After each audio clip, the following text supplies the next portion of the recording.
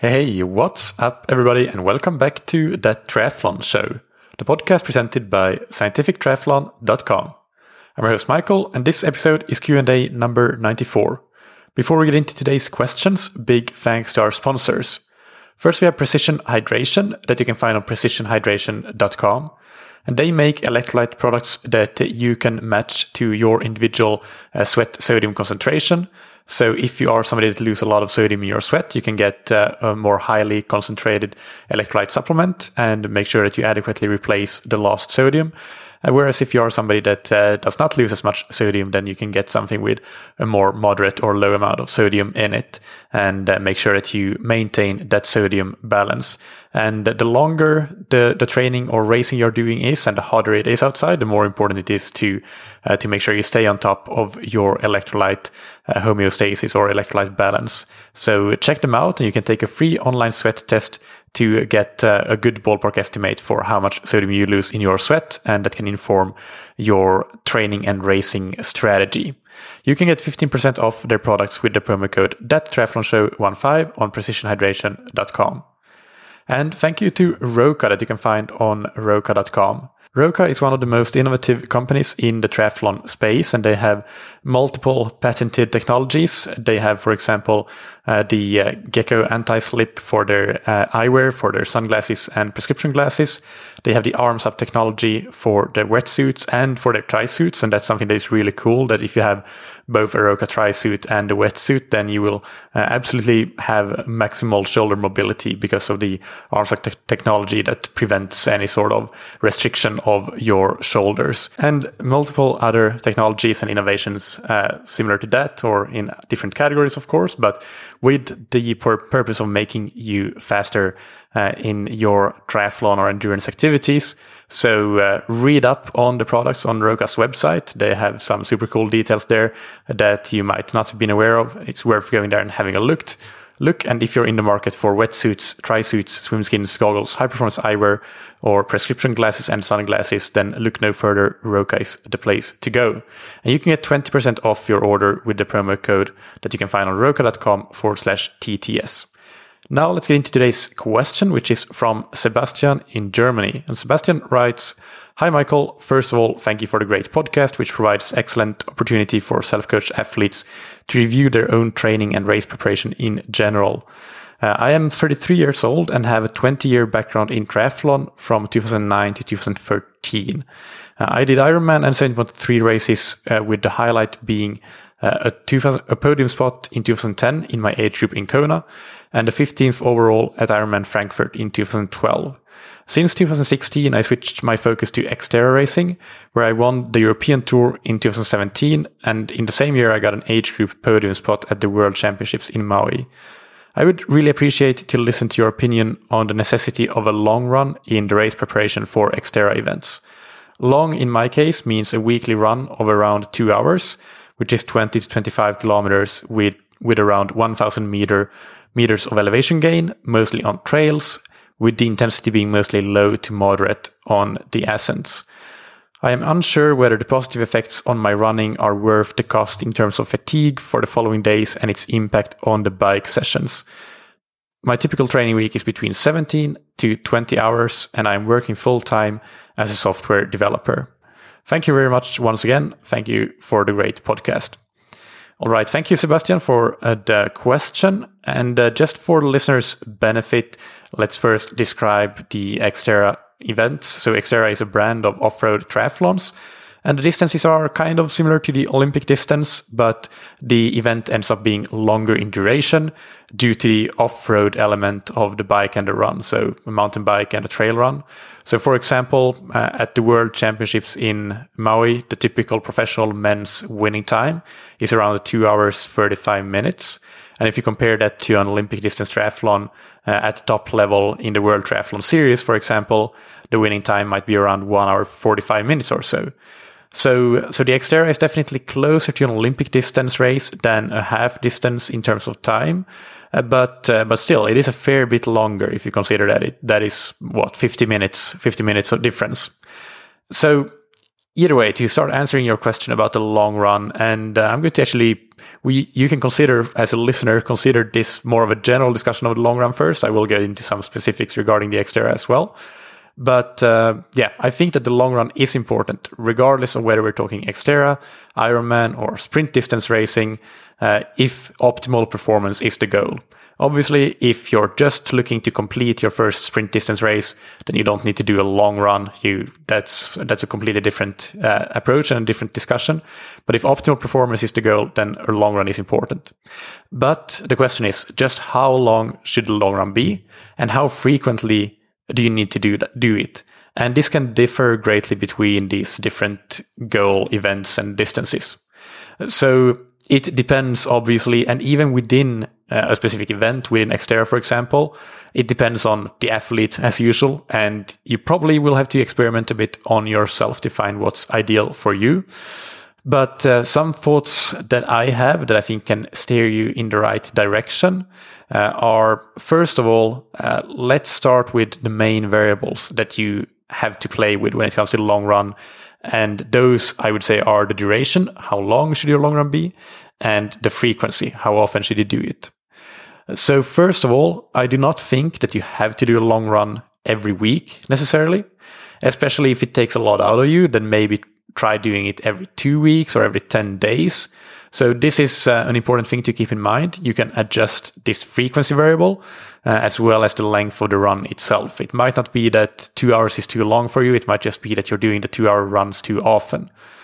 Second, regarding the duration of the run, I think that a general approach for many athletes in terms of the Xterra question that you're asking is that a 90-minute long run would be enough as a bit of a guideline.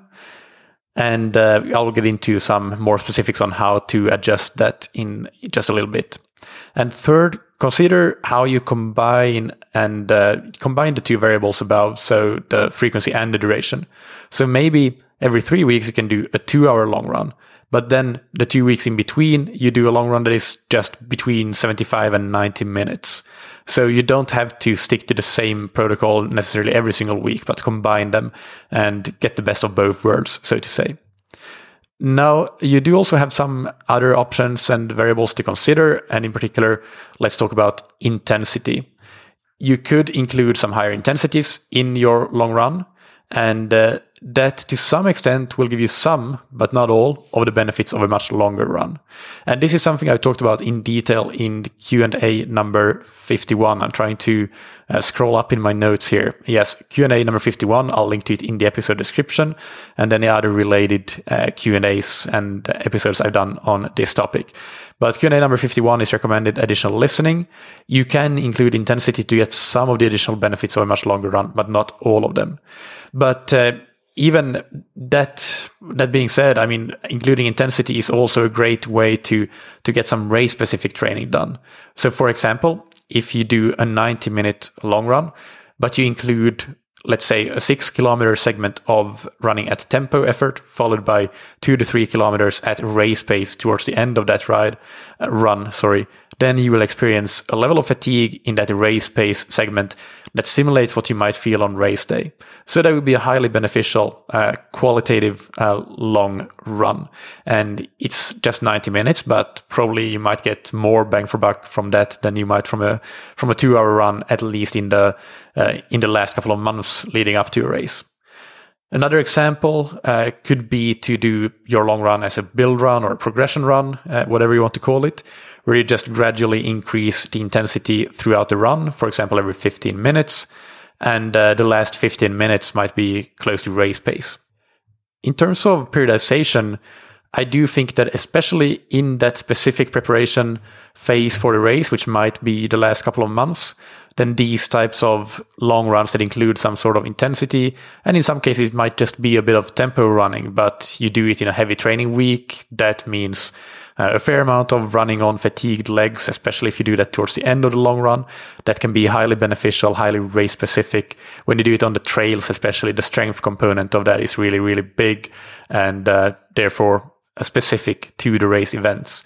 So when you do these runs towards the end of your preparation, the last couple of months before the race, these long runs really don't have to be any longer than 90 minutes, I feel, for Xterra as a good general guideline. And I do think that will probably serve you better than a 2-hour low intensity run. It's just the principle of specificity. When you get to that point of the season where you're preparing for a race, if it's a Q race that is, then the specificity is really king. In the base training phase, further out from your races, then those low intensity runs might be a better choice. And maybe then another aspect that you might want to consider and that can play in your favor is that your intense sessions in that part of the season aren't as demanding. So you could do your low intensity 2-hour run and still be okay for your next session, because that session is not going to be as hard as it would be when you are just a month out or a month and a half out from your key race.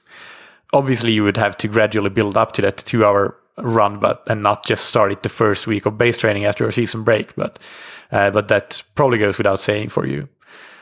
And again, even if you never go above 90 minutes for the long run, I do think that at the Xterra, it's not necessarily going to have a negative impact on your performance.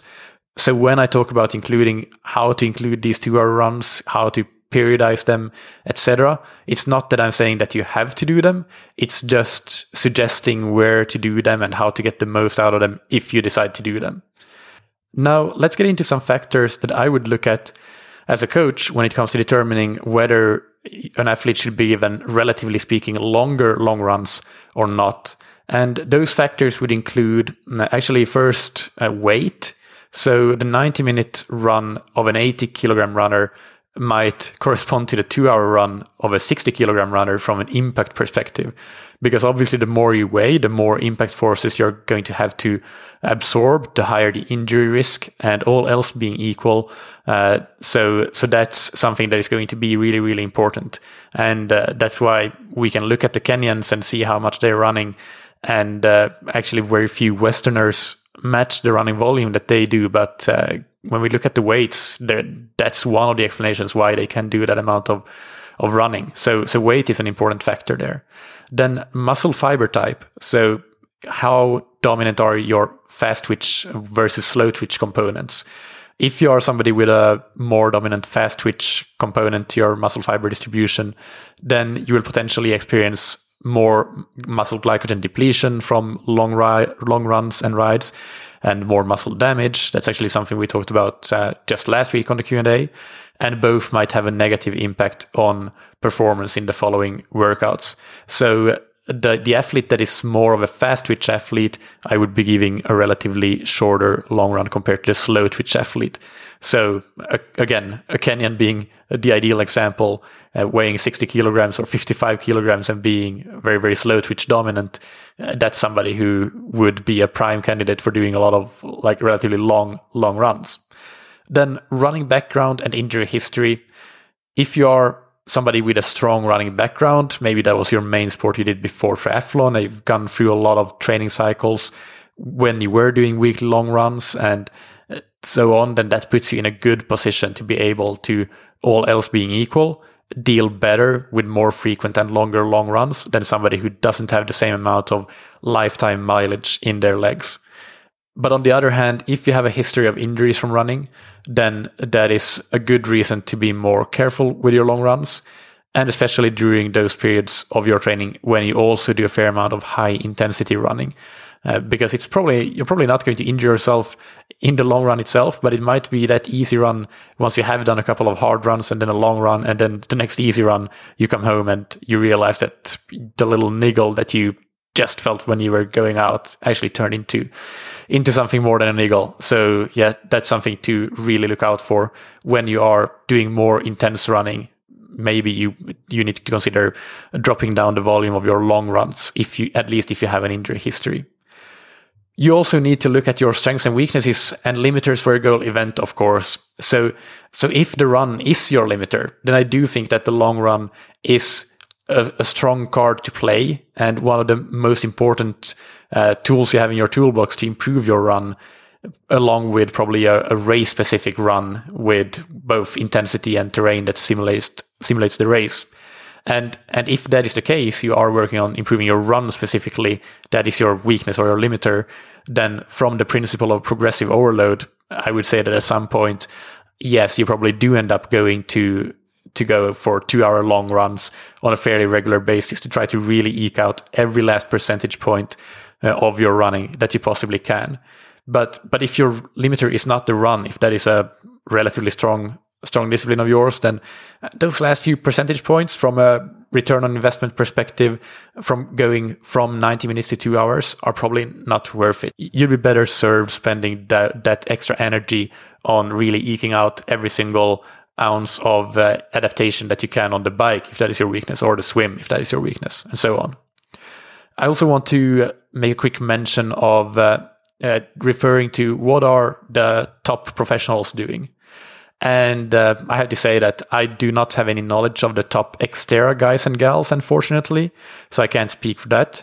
But if we look at how ITU Olympic distance athletes train, then from the examples that I've seen and heard of and talked with coaches, I do think that it's pretty common to have 90 minutes be the longest run for a large majority of the training cycle. And obviously, this is despite the run being absolutely critical for them. So I do think that that's worth keeping in mind, that these athletes that are going for Olympic goals, etc., that they don't necessarily consider that longer than 90 minutes is necessary. Of course, there are people that are going longer than that, but for a lot of them, I think that 90 minutes seems to be as long as they go. So probably, again, that speaks to the fact that you can get a lot out of a 90-minute long run for Olympic distance racing, and I think also for Xterra racing, even though I can't speak to what the professionals are doing on that side. In addition to considering how long and how often you should do your long run, I do want to give some recommendations also around how to structure your training and structure your microcycle around the long run. And it's going to be individual again, but generally, I would say that for a 2-hour long run or longer, then I would give the athlete 2 days with no hard running after that. At least 2 days with no hard running. It might be more. But if you do your long run on a Sunday, then no hard running until Wednesday. If the long run, however, is 90 minutes and the athlete is a fairly experienced athlete, then they might be okay with just 1 day with no hard running. And it all depends on how the overall microcycle is structured. That doesn't necessarily mean that I would be forced to put a hard run on the Tuesday if they do the long run on the Sunday, but they would be okay if that is what works the best for the schedule. And actually, some athletes can even do a hard workout the next day if the 90-minute run is just a low intensity or like kind of moderate intensity run. Then that's not even a problem to do a hard intensity run the next day, because 90 minutes for an experienced athlete is short enough that you can do a good hard workout the next day. For a 2-hour or longer long run, the ideal situation would be that the day after the long run, I would have the athlete maybe do a swim and or a short and easy bike ride. Or for some athletes that do have a complete rest day during the week, it could be that they have that complete rest day. So for example, the long run would be on a Sunday and then the Monday would be a rest day. If you are somebody that recovers well, then you might be able to do a long ride the following day. So you could run on the Sunday or run on the Saturday and ride on the Sunday for 4 hours or whatever you want to do. But I generally think that it's best to avoid doing anything too intense on the bike the following day. And that's for the 2+ hour long run. Again, I feel that for a 90-minute run, experienced athletes can generally do good intensity on the bike after a 90-minute run with no problem, assuming that the overall microcycle structure is on point, of course. Also, you need to consider the overall load in the training plan. So when it comes to runs that go beyond 90 minutes, I tend to look at those runs and treat them almost as if they were intense runs, in that I get on the alert that I should be careful, as running for that long, as I said, comes with a significant mechanical stress. And especially this will depend on your weight, as I mentioned. That's why I said that the 90-minute run for an 80-kilogram runner might correspond to the 2-hour run for the 60-kilogram runner. But in a training week where you sent me a training week that I didn't read in the question, I shortened the question a little bit. But in your typical training week, you posted a tempo run on Tuesday, a VO2 max intervals on the run on Thursday, and the long run, which is a 2-hour trail run for you on Friday, and then a hard bike intervals on Saturday with a brick run. I would be okay with that if the Friday long run is 90 minutes or shorter, and it's that short to moderate intensity that you talked about, and assuming that you're well adapted to those 90 minutes. For somebody who is only well adapted to 75 minutes, I would be okay with that week if the long run is up to 75 minutes, no longer. But when the long run goes to 2 hours or anything really above 90 minutes, 1 hour 45 or whatever it is, I would see that as 3 highly stressful runs within 4 days, Tuesday, Thursday, and Friday. And that would just be too much to me. And then you go and do a hard bike ride and a brick run on Sunday. And I would think that is a very big risk, and that should be changed with the duration of the long run. So if you want to do that 2-hour run, what I would do is that I would skip the Thursday run, or I would switch the Thursday run from an intense run to just an easy or steady endurance run. So you only do one other quality workout. So meaning either intervals or tempo on Tuesday, then an endurance run on Thursday and the long run on Friday. And then you can do your bike and brick on Saturday.